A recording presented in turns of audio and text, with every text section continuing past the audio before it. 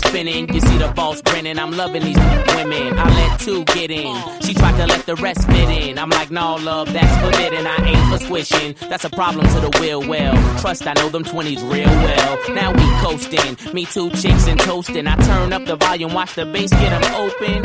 It is DFS MVP alongside our director of DFS, TJ Hernandez. I'm Holden Kushner. TJ, before we get started, where did you dig up that old fossil? What are we listening to here? That's classic. That's heavy in my high school rotation. When the Last Time from Clips from their 2002 album, Lord Willin'. That was kind of that whole Clips, Neptunes, Pharrell, when they were really big in the hip-hop scene. That's when I was smack dab in the middle of high school. So this is a classic to me. Lord Willin', you never recycle the song again. One and done. It's a classic, man. Well, if you're unlike Holden and you actually like that song, you can go to the Spotify playlist and search DFS MVP, and you'll find that song and all of our great intro music on that playlist, or just go on my Twitter. I usually tweet it out each week when I tweet out the podcast. Hey, this is the 16th show we've done this year. I tell you, you're 15-1, so that's not bad, dude. You're nice hit rate. That's all I can tell you. It's better than my DFS record. All right, we got our Week 11 plays, our recent trends. This is kind of cool. Real quick, I want to tease this, TJ, because you hit me up. You said, I think I got something interesting for us to talk about. The season, we're so far into the season. Looking at 11 weeks is nice, but we're going to do a little something different, look at a smaller sample, right? Yeah, and just kind of breaking, like, the way I think about it is head coaches in the NFL kind of break the NFL up or their season up into 4 quarters. So I think it's a good idea for us, as whether it's daily fantasy or just fantasy football or football analysts in general, to not just look at these season-long trends. You can actually get yourself into some trouble looking at season-long trends. So break it up. And this won't be DFS specific. This will just kind of be more of a football trend specific. So you can use it for lots of things, but obviously it will pertain to a lot of our decisions in DFS in the coming weeks. All right, again, we got our DFS MVP promo code, 25% off. Just go to our site, 4for4.com, get the DFS package, type in DFS MVP, get 25% off. And we also got a rate and review t-shirt giveaway. Who's our winner this week? This week we got maybe the best screen name of a winner we've had this year, Granola Joe. Left us a really nice 5-star review. I believe he said he took down GPP listening to the podcast, so that's exciting. We've had a lot of really great results from our listeners and our 4for4 subscribers this year. So Granola Joe, hit me up on Twitter at TJ Hernandez, and I'll hook you up with the details on how to get that shirt. And if you are a listener and you want some 4for4 swag, go on iTunes, leave us a 5-star rating and review, and your name will automatically be entered into a drawing to win a t-shirt next week. Oh, and thanks to the boss man, Josh Moore, for sending me and my wife 4for4 t-shirts. It was wonderful. There it is. All you got to do is ask. He's a nice guy. And very comfy. Speaking of next week, when we reveal that winner next week is Thanksgiving, so everybody's traveling and hanging out with their families, and we have multiple football slates, so we will record as regularly scheduled. So we're still going to record Wednesday night. There's a chance that we might not release the podcast until Friday morning. So if it's not there Thursday morning, don't stress. You should be hanging out with your family anyway. And we will have full breakdown of the Thanksgiving slates on 4for4. I'll be doing a FanDuel breakdown. Pat James will be doing a DraftKings breakdown. So there will be content available to help you crush that Thanksgiving slate. All right. One more thing I want to let you know is that last week's slate, we built a lineup, and we ended up somewhere between around 155, I want to say. It was a good lineup. We finished in the money. Yeah, we finished in the money. Yeah, it was that Blake Bortles Moncrief stack did very well. Bortles ended up top 4 on DK, so that was a nice little matchup to exploit. I believe we had Aaron Jones in there as well, so that helped us a lot. And I want to give a special shout out to a friend of the podcast, Reed Saito, I believe is how you pronounce it, from Hawaii. He played last week and he cashed. And DFS, you can't play real money games in Hawaii. You can only play free games. So it was pretty cool to get a shout out from somebody that obviously wants to play DFS that can't. I didn't even think about this when we started running the promotion. That was pretty exciting. So special shout out to Reed. That contest did really well. We had over 1,000 entries in it last week, and because it did so well, we've actually upped the stakes this week. So again, we've teamed up with DraftKings at 4 for 4. We have a $3,000 this week. It's a winner take all fantasy football contest exclusive to 4 for 4 fans.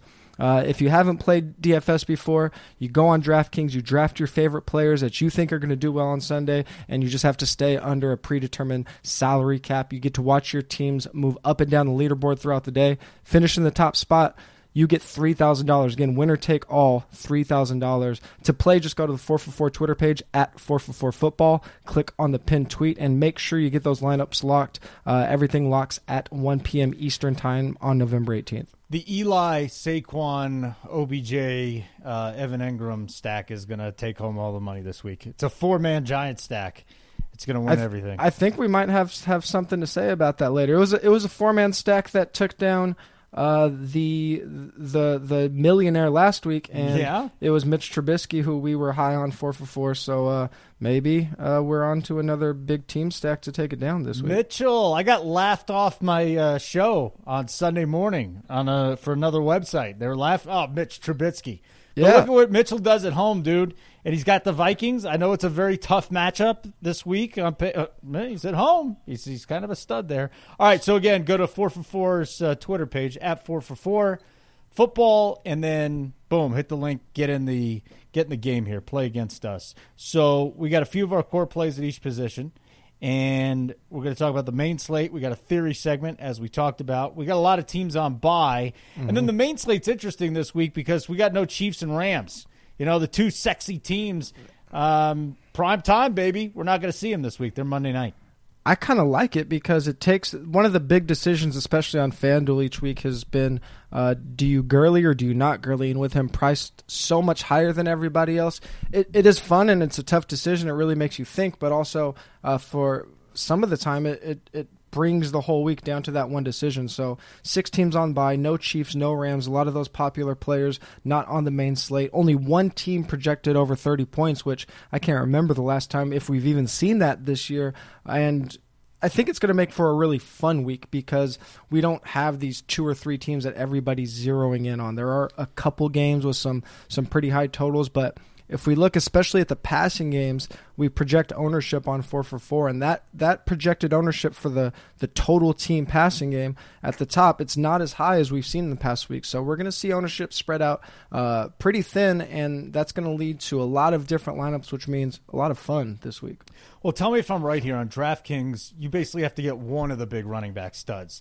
In FanDuel, I feel like you've got to get 2, if not the 3 big running backs. Yeah, and that's definitely what it feels like. I mean, this week it's going to be very, very difficult on FanDuel because you've got Kamara, you got Barkley, you've got Gordon, McCaffrey, Zeke Elliott, and James Conner, and David Johnson to throw in there. So what was that, 6, 7 guys?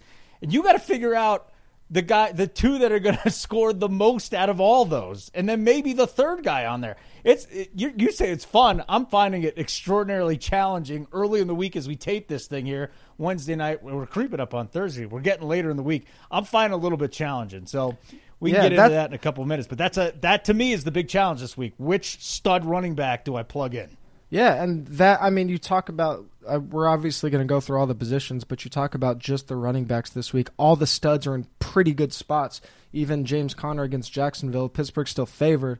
So the fun in DFS is that the reason it's hard is not only do you have to choose between all these guys, but it's not that easy to get to all of them, so you have to find the value, and that's where the skill really comes through in DFS, where you have to really scrounge for these values. And then on top of it, it's like Le'Veon Bell and David Johnson in the past, where they're both priced high. Now it's that on steroids. Now you have 6 of those guys you have to choose between. All right, let's start at quarterback. So without further ado, our our 9-minute intro here.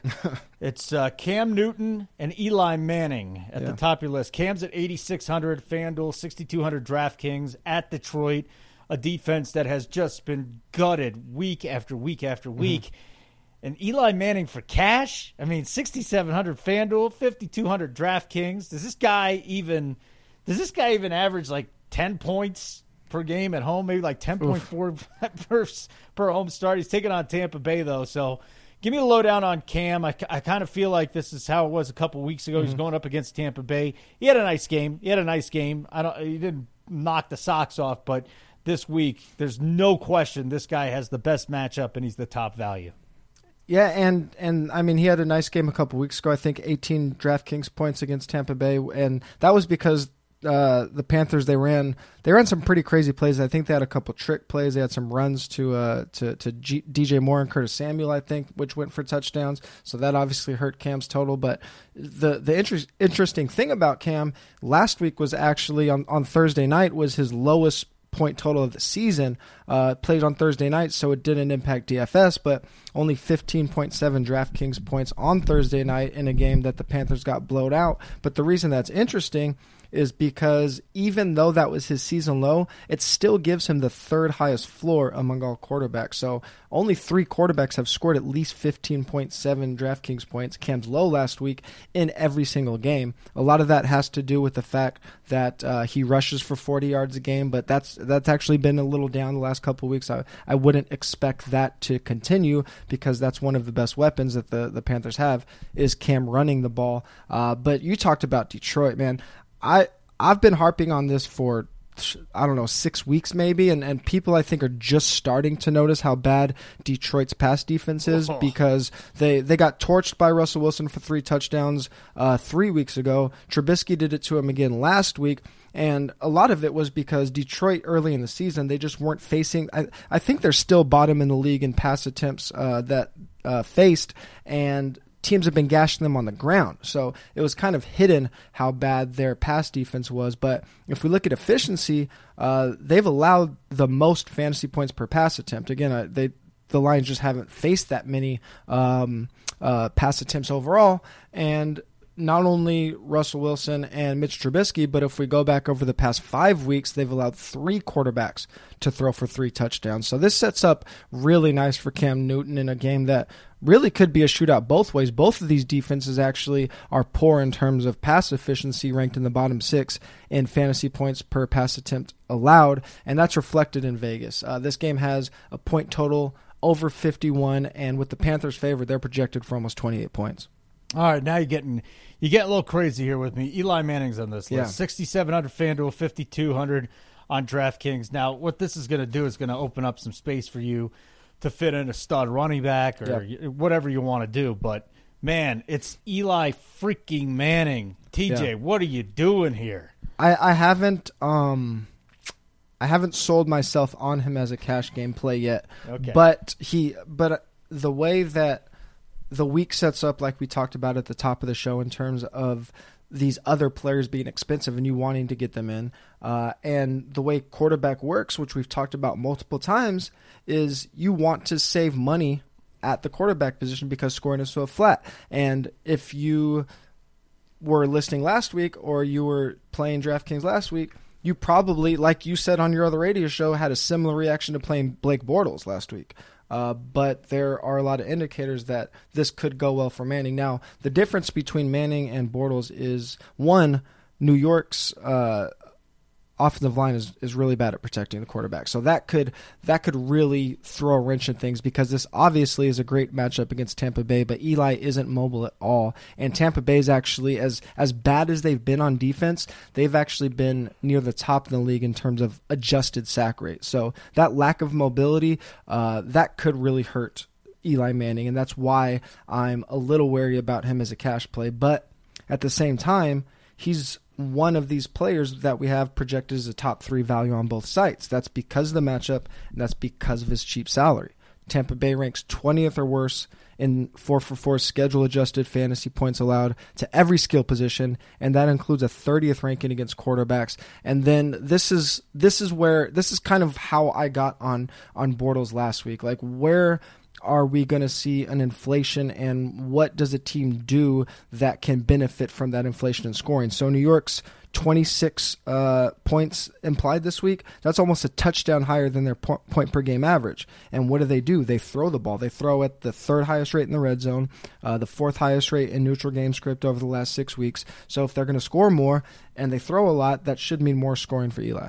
All right, so Eli Manning, I think definitely GPP viable. Cash game, it's going to be tough to sell me on that one. But let me ask you about a guy that's, at least on FanDuel, is in kind of the same ballpark. I think that Mariota is, maybe $500, $400 more? He's at 70. Yeah, 71 on FanDuel. 71. So he's going to Indianapolis, and I think his arm must be feeling better. You know, they had the bye, and since they had the bye, he went up against Dallas and had a nice game, and then against New England, extremely efficient.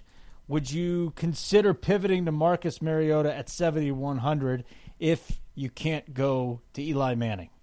Absolutely, because that's the defense that we targeted. Staying on the example of Blake Bortles last week, that's the defense that we targeted. They're the only defense besides Tampa Bay, them being the Colts, that rank 20th or worse in fantasy points, schedule adjusted fantasy points allowed to every single skill position. Obviously, the concern is that Tennessee doesn't throw quite as much as we would like, but now they have a weapon in Corey Davis who Mariota can rely on, who has done very good coming out of the bye. 10 targets in each of the games since coming out of the bye. And Mariota, unlike Eli, if he's in a situation where he's under pressure, he can scramble, so he does give you a little bit more of a safety net and a little bit more flexibility if things do go awry. So yeah, absolutely, I'm on Mariota. He's actually who I was struggling with, who I want to mention here, but you mentioned you're not sure if you can get on board with Eli as a cash game play. I'm still not sure I can, but I want to go back to an example that we brought up a couple weeks ago when we were talking about Gurley being a must-play before his price skyrocketed, and that was because getting to Gurley plus a scrub was those two players combined had a higher floor and a higher ceiling than two mediocre players. So that's kind of the same logic here. If you could get to Eli and two stud running backs, maybe it's worth it just for the simple fact that even if Eli's floor is 0, you might be able to make the argument that those two stud running backs give you a higher floor and ceiling than some combination of 3 other players. Yeah, and again, if you were looking at Eli, say, 5,200 on DraftKings, Mariota's only 5,500 on DraftKings. So the two main sites have not really bought into Mariota's performance to this point over the last 2 weeks. So that's something to keep in mind there. Maybe a little pivot in cash if you're looking to save money at the quarterback position. Then we move on to the running back position, and we've already discussed this. There's just a ton of stud running backs this week on the main slate. All these guys have really good matchups, right? Barkley, smash. Yeah. Kamara at home, Melvin Gordon. Just there is no team that can stop Melvin Gordon right now. McCaffrey against that Detroit defense. Ezekiel Elliott might have the best matchup of everybody. You see what Nick Chubb did last week, and I like Nick Chubb, but he's taking him on this week. James Conner, it doesn't matter what the matchup is with this guy. He has crushed everybody. And then there's David Johnson, who you're going to get $300 less than Conner on FanDuel. You're going to get him. Well, what is that? About $1,000 less than Kamara, and you move over there to DraftKings as well. And David Johnson sitting there at 7,500. He's actually more expensive than Conner on DraftKings now. So DraftKings is realizing that maybe Byron Leftwich has figured something out. Maybe Byron Leftwich has saved Steve Wilkes' job because finally David Johnson has been put in a position to succeed for the first time this year.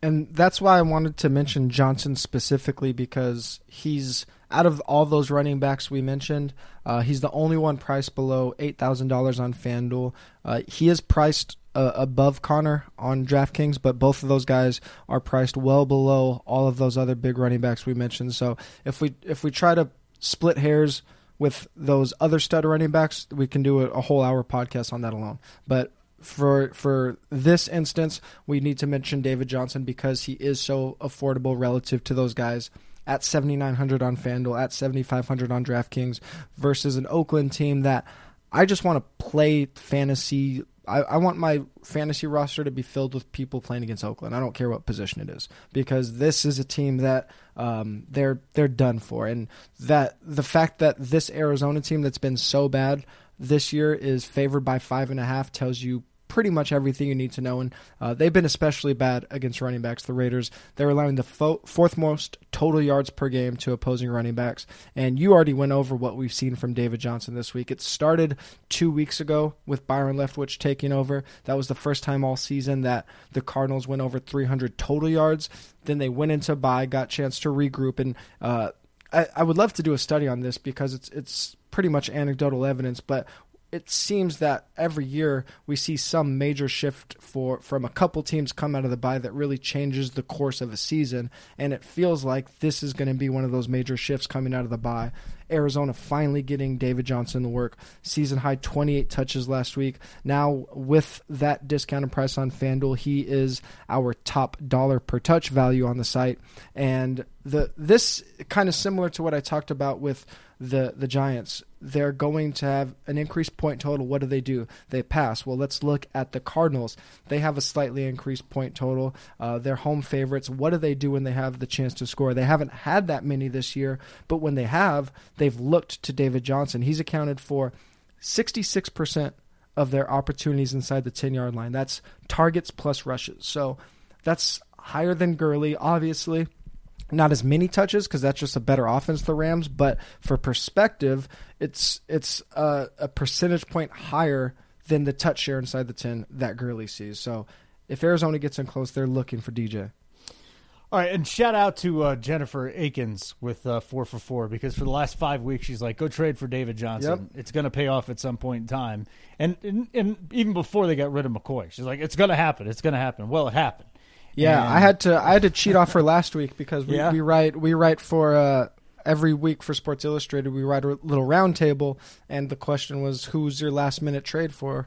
And I had to steal off Jen and go with DJ there. She had it, man. She's like, the schedule's good. Hey, and that's something else we got to look at, the schedule. The schedule is lightening up here for David Johnson. Let's move on to Dion.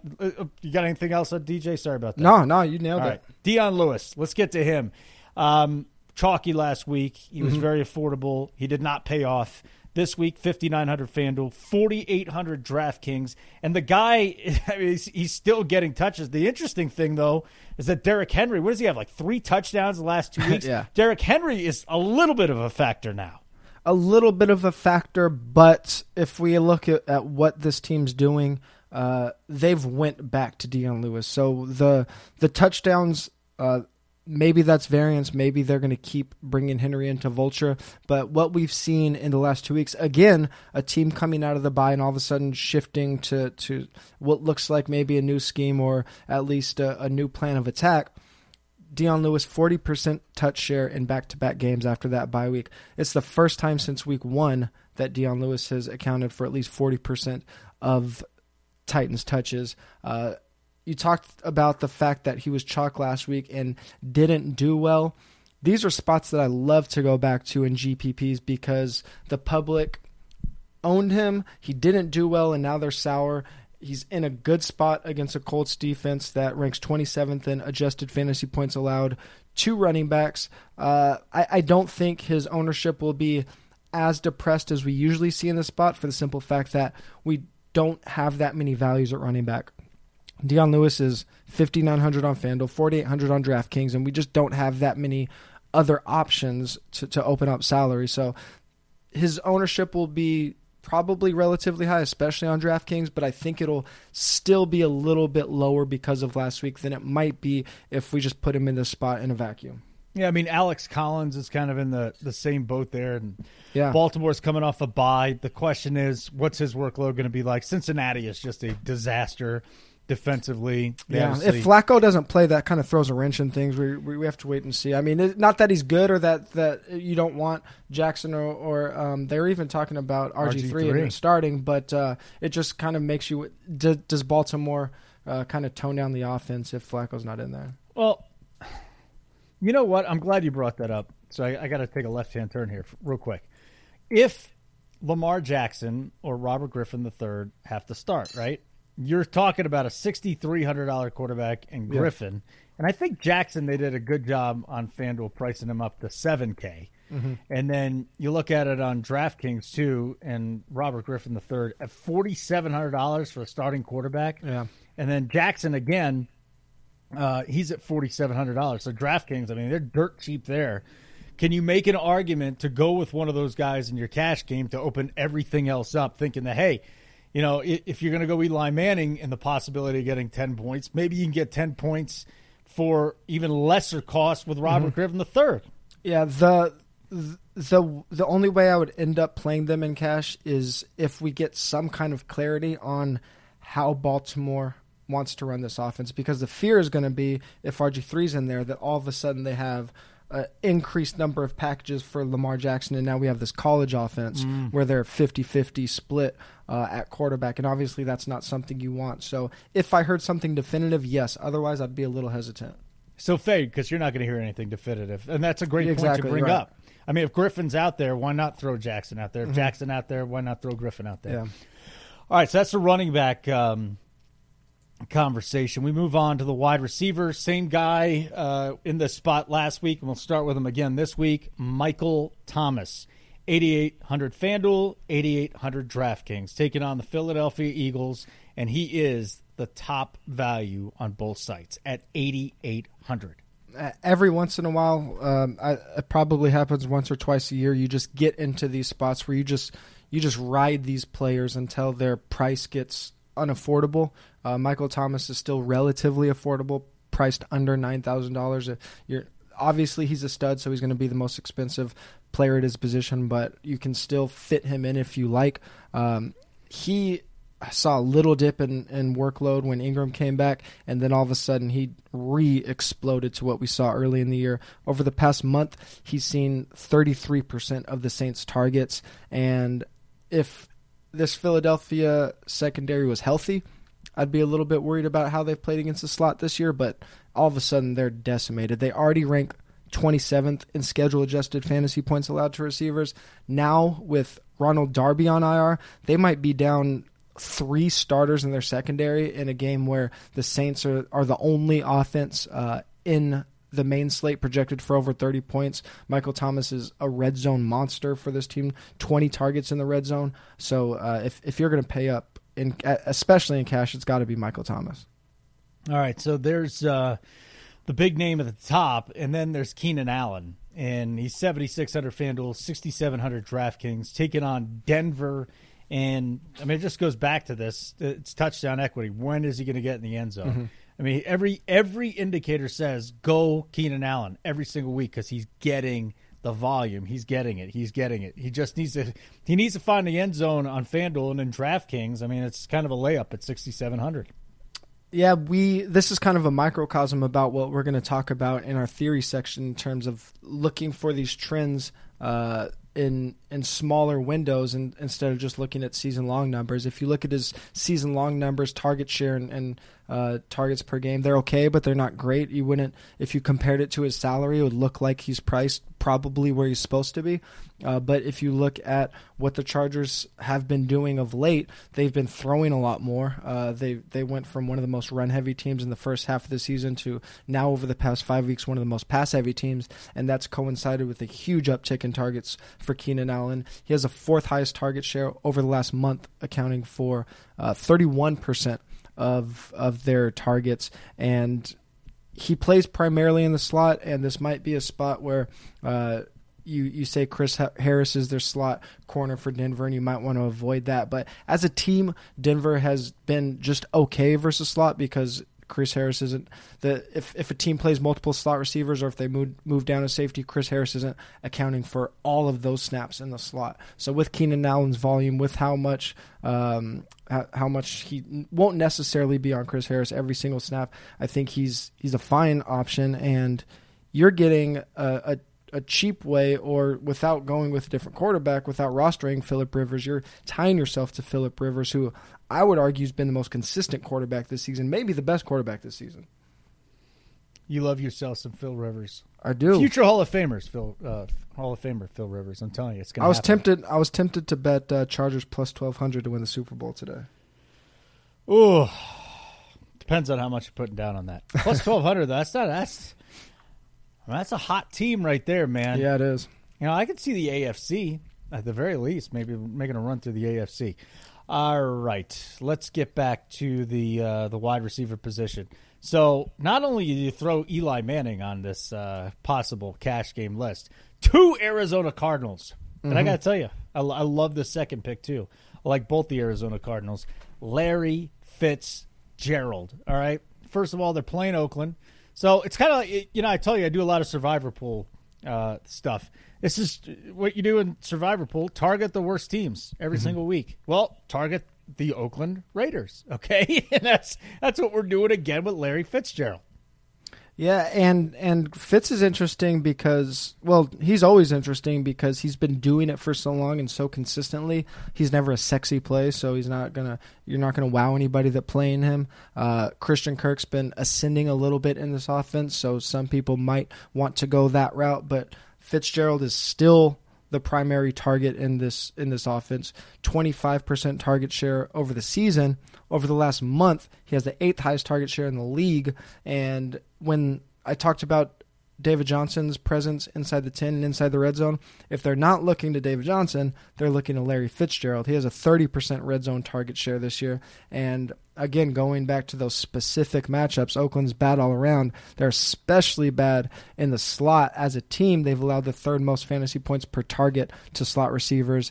As a cornerback, Leon Hall, their slot corner, has allowed the 3rd most yards per target, and we know that Fitzgerald is a primary slot guy, so that is a great matchup. And if you're going to attack the Raiders down the middle, especially with a rookie quarterback, he doesn't have to make those long tough throws. Just give it to Fitz, easy, short, and just grind away against this defense.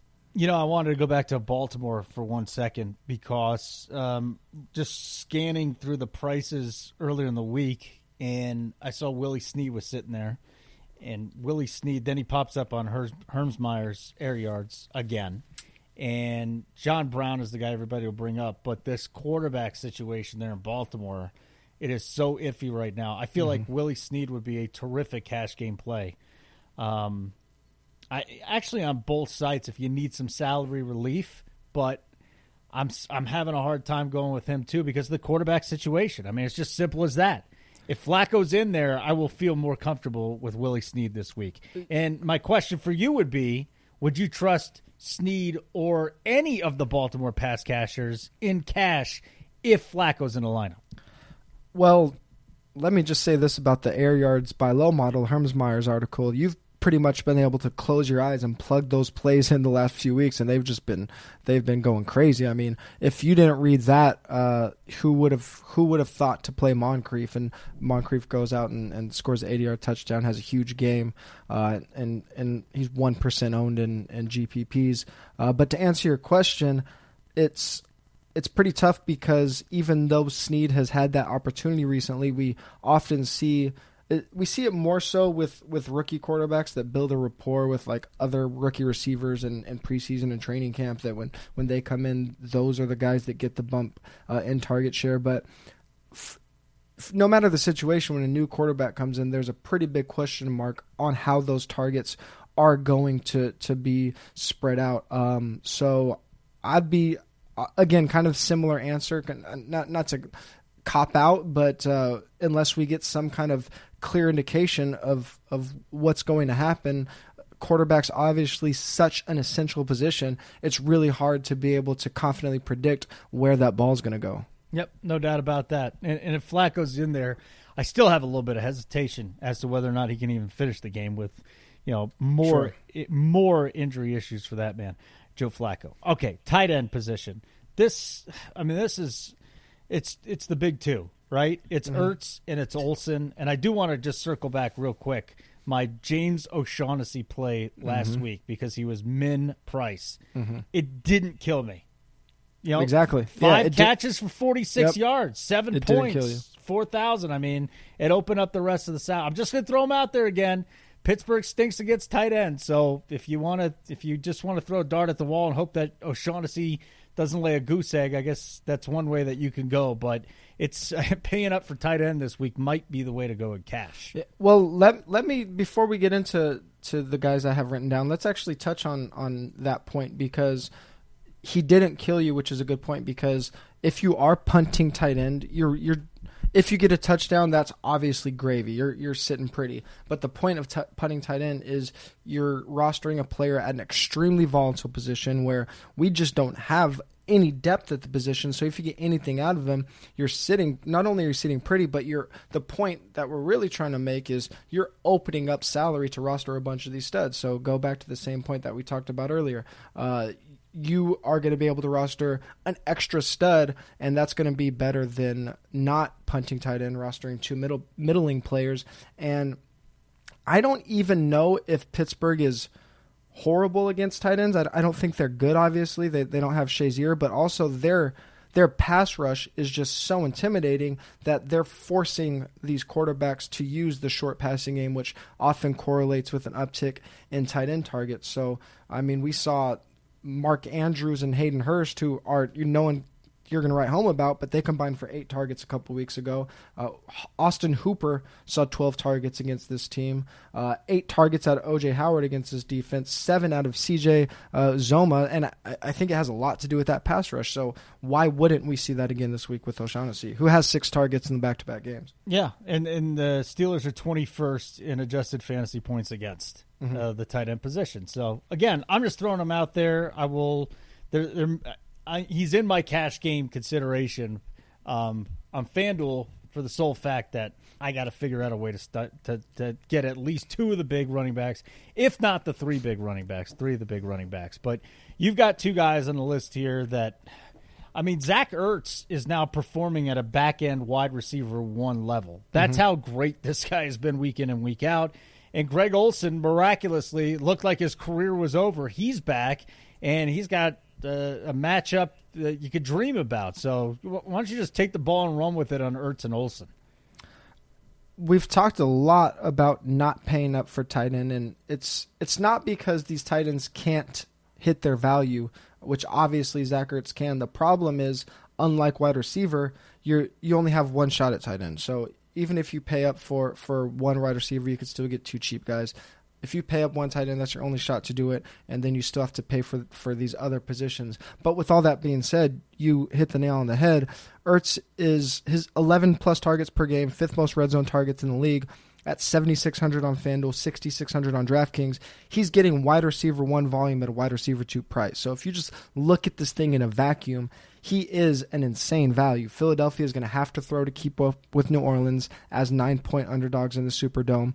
And Philly already throws at the 3rd highest rate in neutral game script. So we have a situation where, coming off 16 targets last week, we can see him approach that target number again. The question is, do you want to pay up for that position and maybe not get that 3rd running back on FanDuel, maybe not get the 2nd one on DraftKings, maybe have to fade Michael Thomas on at your wide receiver position? Probably not what I'm willing to do, but definitely has to be in your core, especially if you're playing multiple cash game lineups. Yep, no doubt about it. So you've got, again, Ertz, who has just been tremendous, and Olsen, who is right up there. I mean, it's Kelsey and Ertz kind of 1 and 1A, or just 1 and 1. That's it. And Olsen's quickly creeping up there, and you don't have Kelsey on the slate this week. So there you go.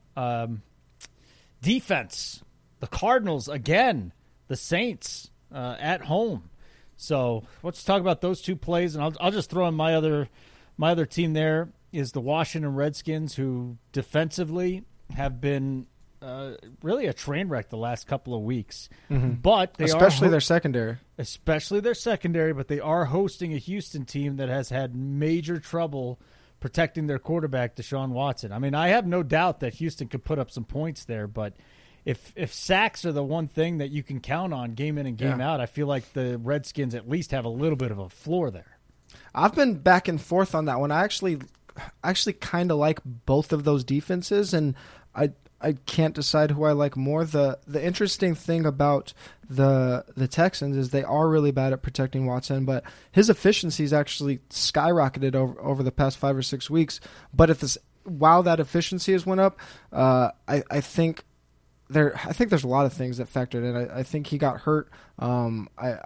I think they've been trying to protect him a little bit and maybe slow the game down. They've been down receivers. Kiki Kute and obviously Will Fuller have been hurt. Will Fuller on IR. Demaryius Thomas just getting acclimated to the offense. Only one game there. So Watson really hasn't had anyone to throw to. They've been running at an extremely high rate lately. So that's the one thing that concerns me. If they keep running at that high rate, are the Redskins, going to have the opportunities to get after Watson as much as some of these other teams have? That's a good point. I mean, listen, Watson had 3 straight games where he had 40-plus attempts. Mm-hmm. And now he's had 4 straight games where he has not had more than 25 attempts. So you're right. I mean, you're right on with that. Watson, the offense has kind of changed there. Lamar Miller had back-to-back 100-yard games. Then that didn't happen, and Alfred Blue's out there. But that is a game that I'm looking at, both those defenses as well. It's just that Washington's so much cheaper. Yeah, and they might have figured some things out last week because they were they still gave up. They were kind of bend but don't break last week. I guess if Fitzpatrick punches any of those, I mean, he still threw for 400 yards, but also it was kind of out of necessity. So they didn't give up a passing touchdown last week. They forced some turnovers, and this was a pretty strong defense to start the year, and then kind of from weeks I guess it was weeks 5 through 7, it got a little ugly. But maybe they figured something out last week, but it's pretty hard to tell against Fitzpatrick turning the ball over so much. All right, and then we got the Cardinals, 4K FanDuel, 3,100 DraftKings. Why play them? Because they're playing Oakland. Mm-hmm. And then the Saints, who are 3,300 on FanDuel, 2,100 on DraftKings, taking on the Philadelphia Eagles. I really like this game to go over the 54.5. What do you like about the Saints at home in this one? Well, we don't need a defense to be good in real life or to hold a team to not a lot of points to be a good fantasy defense. You talked about it just now with Redskins and Texans. If you are in a situation where a team can have a chance to get after the quarterback, that's going to result in some fantasy points. And we've seen it with the Browns earlier this year. I think the Chiefs did it this year as well. I think back to the Chargers last year. These defenses that are near the top of weekly defensive rankings in terms of fantasy points that allow 30-plus points. And the Saints, they're at home. They're 9-point favorites against – I just talked about it with Ertz. This is an offense that throws at one of the highest rates in neutral game script. Put them in a situation where they're 9-point underdogs. They're going to have to throw even more often. And their offensive line hasn't been very good. They rank near the bottom in terms of adjusted sack rate. Now, Wentz is pretty mobile, so maybe they don't give up as many sacks as some of these other teams like the Texans or the Cowboys, but a lot of opportunities here, and you're saving a ton of money. The Saints are only 3,300 on FanDuel. They're only 2,100 on DraftKings. So you're getting a home favorite, not just a favorite, the biggest favorite of the week, at a big discount. And yeah, they're not good, but they could score you some fantasy points, especially if one of those great game scripts, that's where you can't predict defensive touchdowns, at least that's the saying. When teams are up by double digits, that's where we see those defensive touchdowns. When they know they can pin their ears back, get after the quarterback, that leads to those strip sack fumble recoveries, those hit the quarterback turn into pick sixes because the defense knows what's coming. The offense doesn't have any other option. All right, so there you go. That's our cash and GPP picks that we got going on right there for week number 11, DraftKings and FanDuel. Also, want to remind everybody that we have partnered with DraftKings to bring you any of our 4for4 memberships for free. Go to 4for4.com/DraftKings. Follow the instructions. You'll get our most accurate rankings. You get our lineup generator, optimal lineups, premium articles, all for $5, which you can enter into contests, potentially win even more. So go to 4for4.com/DraftKings and go from there. And again, we got our $3,000 winner-take-all DraftKings contest today. Hit us up on our Twitter page at 4for4football. We got a link there in the pinned tweet, and go sign up and play against us. It'll be a lot of fun. So you hit me up and you say, hey, man, I got an idea. I want to talk about something, some trends that I'm starting to dig up. And I said, that's a great idea, because I was looking at Andrew Luck, and his pass attempts have gone down significantly during the last month or so, I'd say, and his efficiency's been so good. He's still throwing 3 or 4 touchdowns every single game. And I know you've got a lot of different things like this that are popping up, and we can obviously use these trends to try and build our lineups here in DFS.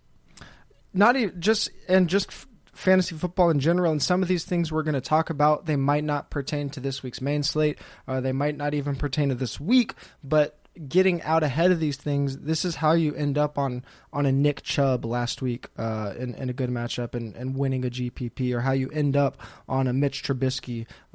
So many times you see these plays in GPPs, and the knee-jerk reaction or the ignorant reaction, not pejorative, but just lack of knowledge reaction, is how do you ever even end up on a guy like that? And the reason is because you pay attention to what's changing in the NFL, and there aren't a lot of opportunities to gain an information edge anymore, because whether you're subscribing to 4for4 or a different website, or even just looking at a free website, a lot of the data is going to be very similar. But one thing that is pretty consistent, no matter where you go, at least from what I've seen, is that when any stat that you're getting is you're maybe getting last week, but you're almost always getting season-long numbers. And those can be really misleading because, like I said, teams come out of the bye and they change things, or a player gets hurt, or a defense is really struggling, like Detroit, who we talked about. Their efficiency's been really low, but they haven't seen high volume. So this is one of those small areas where maybe, just maybe, we can get an edge in NFL, which is so hard to get an information edge in, just looking at these windows instead of looking at season-long numbers. So let's look at these 4 to 6 week windows now, on the team level. Some recent trends that really stuck out to you on the team level here. Let's start let's start with the Saints, Getting Ingram back. How's that change things? Yeah, well, so there's a handful of teams that, and I'm looking at the neutral passing rate of these teams on the team level. So when the games are within one score, that gives us a pretty good amount of information of what they really want to do, because those one-score neutral game script rates, they're not subject to game script. Obviously, teams getting blown out, they're going to throw more. A team is winning by a lot, they're going to pass more. So when it's close, what are they doing?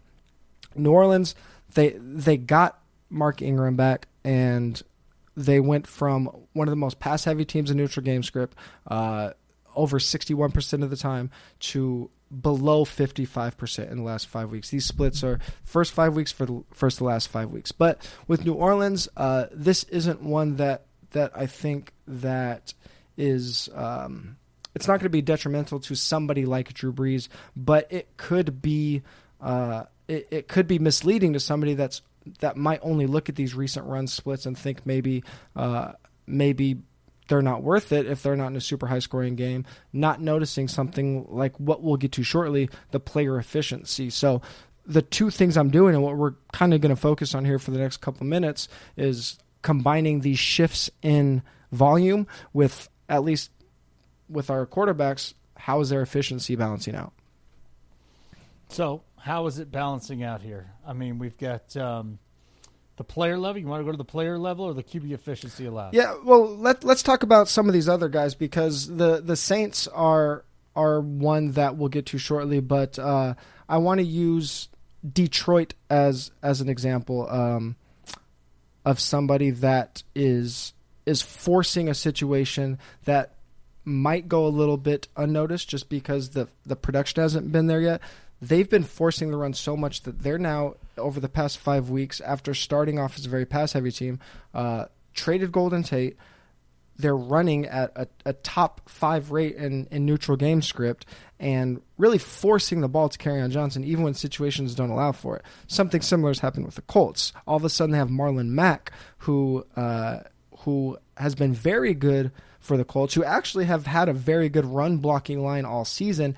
They've seen a similar shift as well. And the Colts are especially interesting because if we look at the first 5 weeks of the season, the most pass-heavy team in neutral game script in the league. If we look at the past 5 weeks, bottom 10 in pass rate and neutral game script. But they were so pass heavy early in the year that if you look at their season-long numbers, they still rank pretty high in their passing rate. And that's why we want to break this up, because now we could see these trends taking shape. And then on the other end of it, New Orleans, Detroit, Indianapolis running more. The Chargers we kind of talked about already. They were running at an extremely high rate over the first 5 weeks of the season, 50% of the time in neutral game script. And they're another team that's a little dangerous if you look at their season-long numbers. It's still skewed towards the run, but recent trends show us that they've actually been throwing at a top 10 rate in neutral game script. And then there's some teams that are just getting shredded by quarterbacks. Yeah. You have quarterback efficiency allowed here. And, again, we keep going back to Detroit. We keep going back to Oakland. Yeah. And, listen, Atlanta's just getting shredded by the QBs, by the wideouts, by everybody, by the running backs. We bring up Nick Chubb again. He just crushed Atlanta last week. But here's the other team that kind of popped up here, Miami. Miami had a decent defense to start the year, but they're just getting shredded now, huh? Yeah, well, they're not getting shredded in raw overall numbers because they really haven't faced that many pass attempts. I think they're middle of the pack in terms of pass attempts. Let me see. They're 17th in pass attempts faced. But again, I'm just looking at these past 6 weeks. They rank in the bottom 5 of fantasy points per attempt allowed. And that efficiency is what's going to be very sticky for these passing numbers.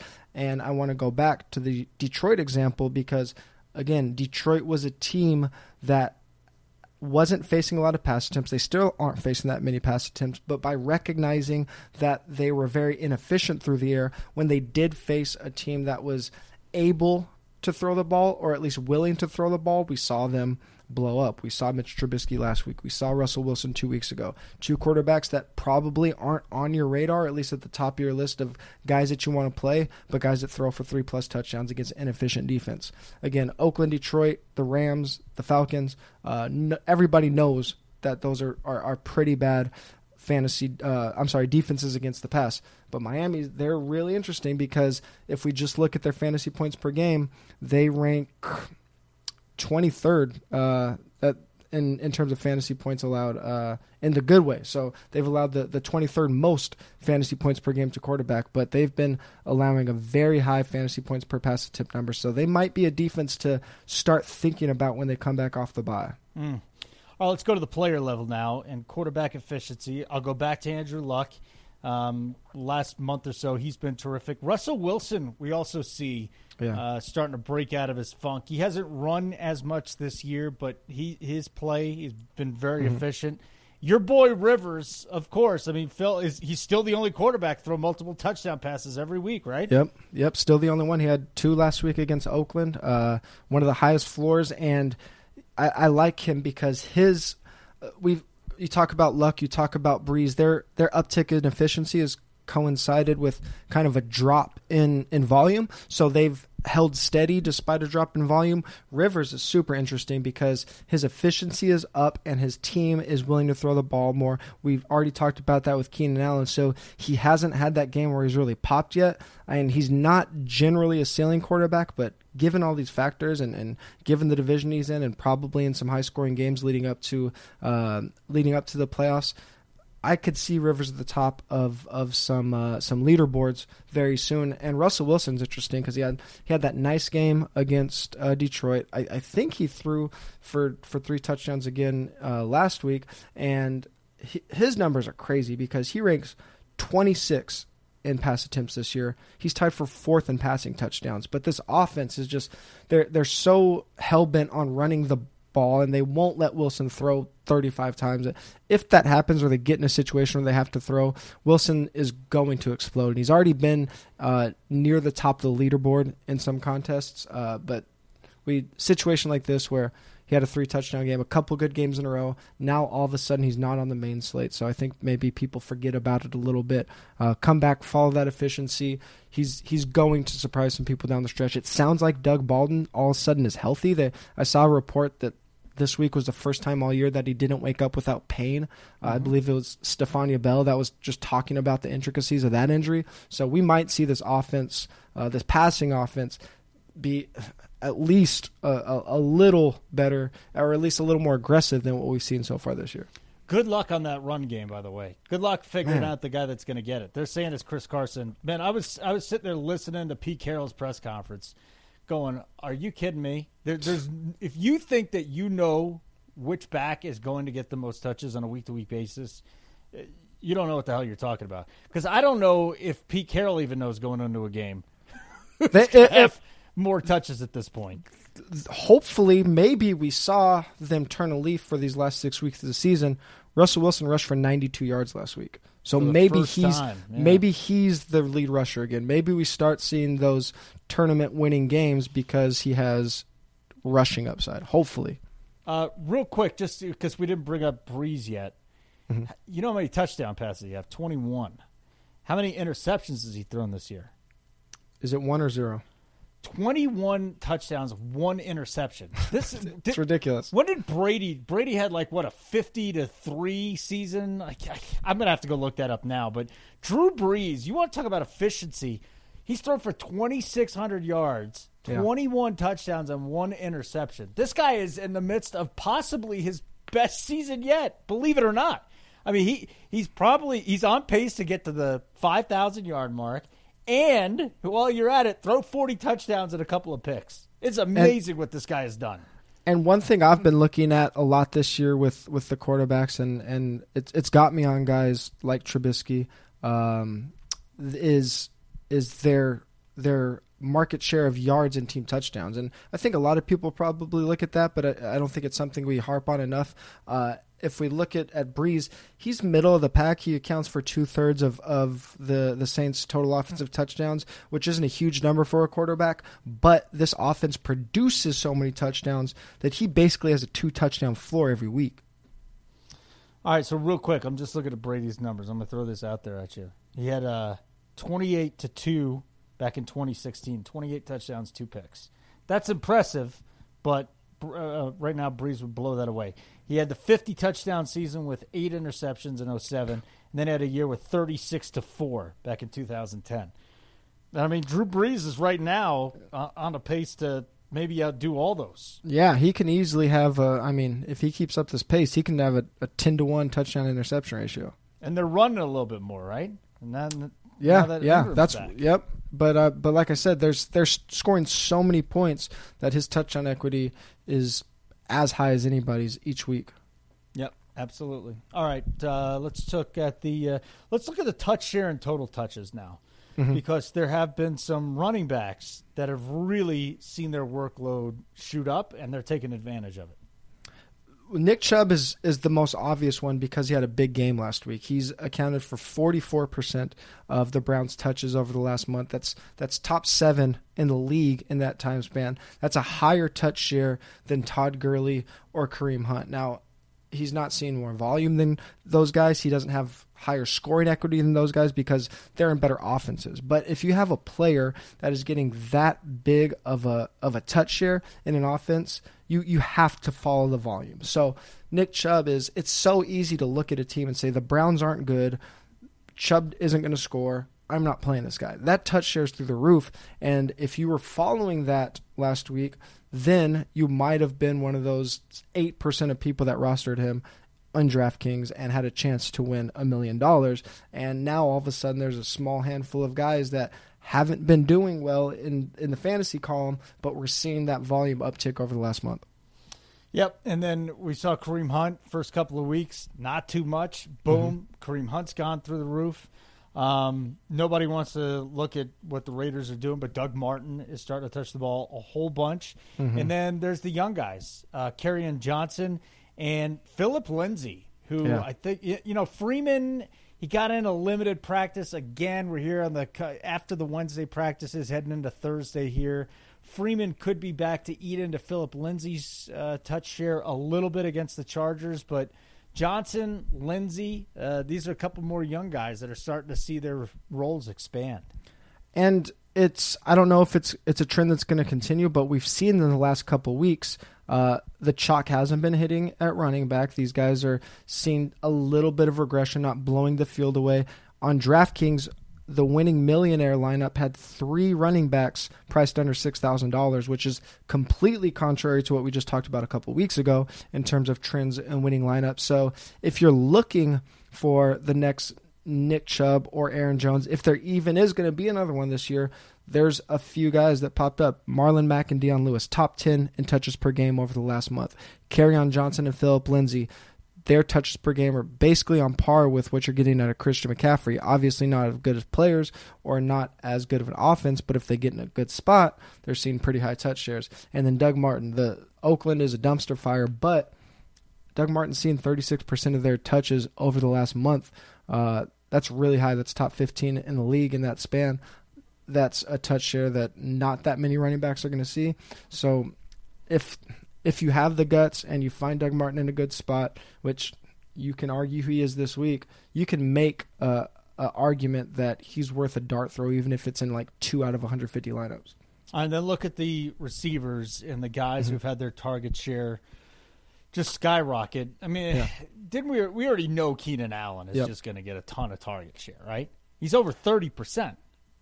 30% over the last 4 weeks, which is up from early in the year. He was a little bit lower than what we've seen from Allen, but again, we talked about him earlier, top 4 in terms of targets over the last week. This probably isn't a surprise anymore since the 49ers were just on Monday Night Football, but George Kittle's 27% target share over the last month is 9th overall and 2nd among tight ends behind only Zach Ertz. So that's a guy that's been coming on strong all year and is just, as he gains steam, he just continues to dominate that passing attack in San Francisco. Yeah, I'm also seeing, let's see here, at the wide receiver position, or even tight end too, because we're going with Zach Ertz, George Kittle.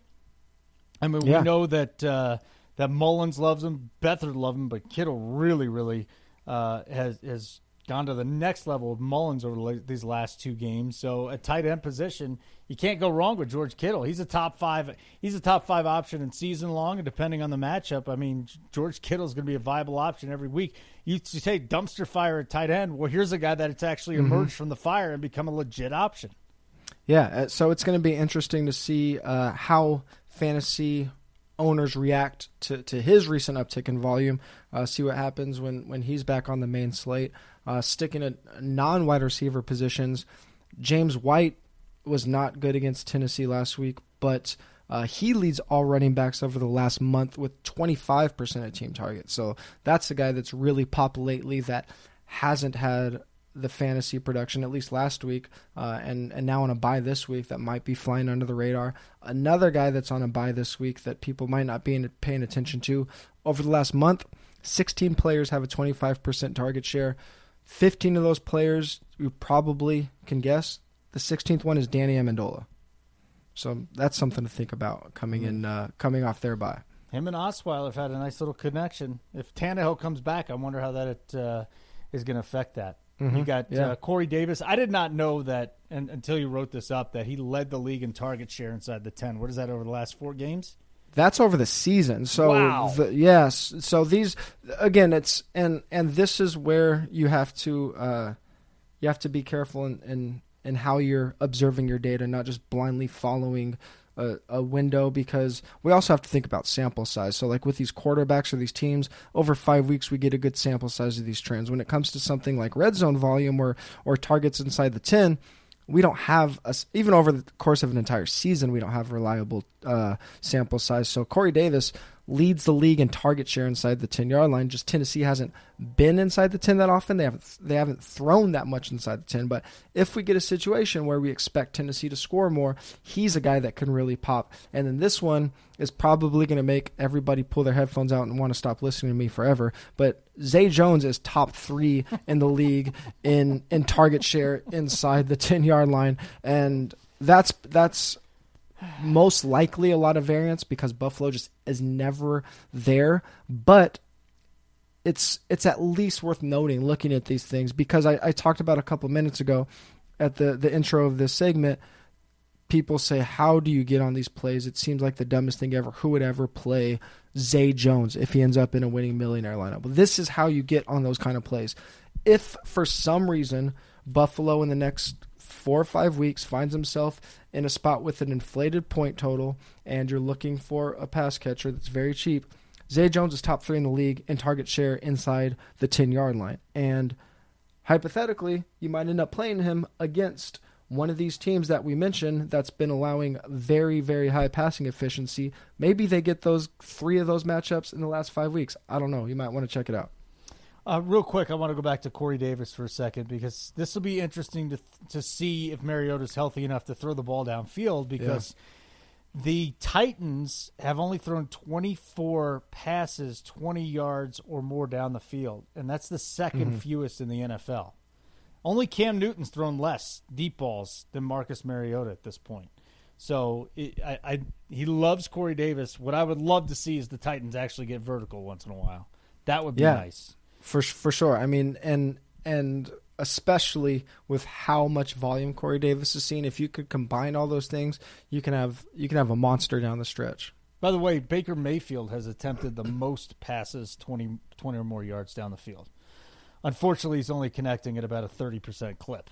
But at least they're trying, right? At least they're trying. But you take something like that's another, like you look at those trends, and if you find a matchup down the stretch where he's facing a team that is very bad at defending the deep ball, all of a sudden you have something that is a little bit under the radar that people probably aren't implementing into their core plays. Yep, no doubt about it.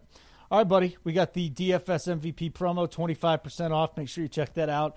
Make sure you get in on our $3,000 winner-take-all free DraftKings contest. Again, that's a pinned tweet on 4for4 Football on Twitter. And if you want to rep 4for4, you can enter your name into a weekly contest to win a free T-shirt. All you have to do, go on iTunes, give us a 5-star rating and review, and you will be entered into that contest. If you like what we're having to say and you want to hear more of it, you can check us out on Twitter. I'm on Twitter at TG Hernandez. Holden is at Holden Radio. We'll talk to you guys next week. If you know you live, from the club to the park and ride, how many chicks can you fit in that ride? Put them up, homie.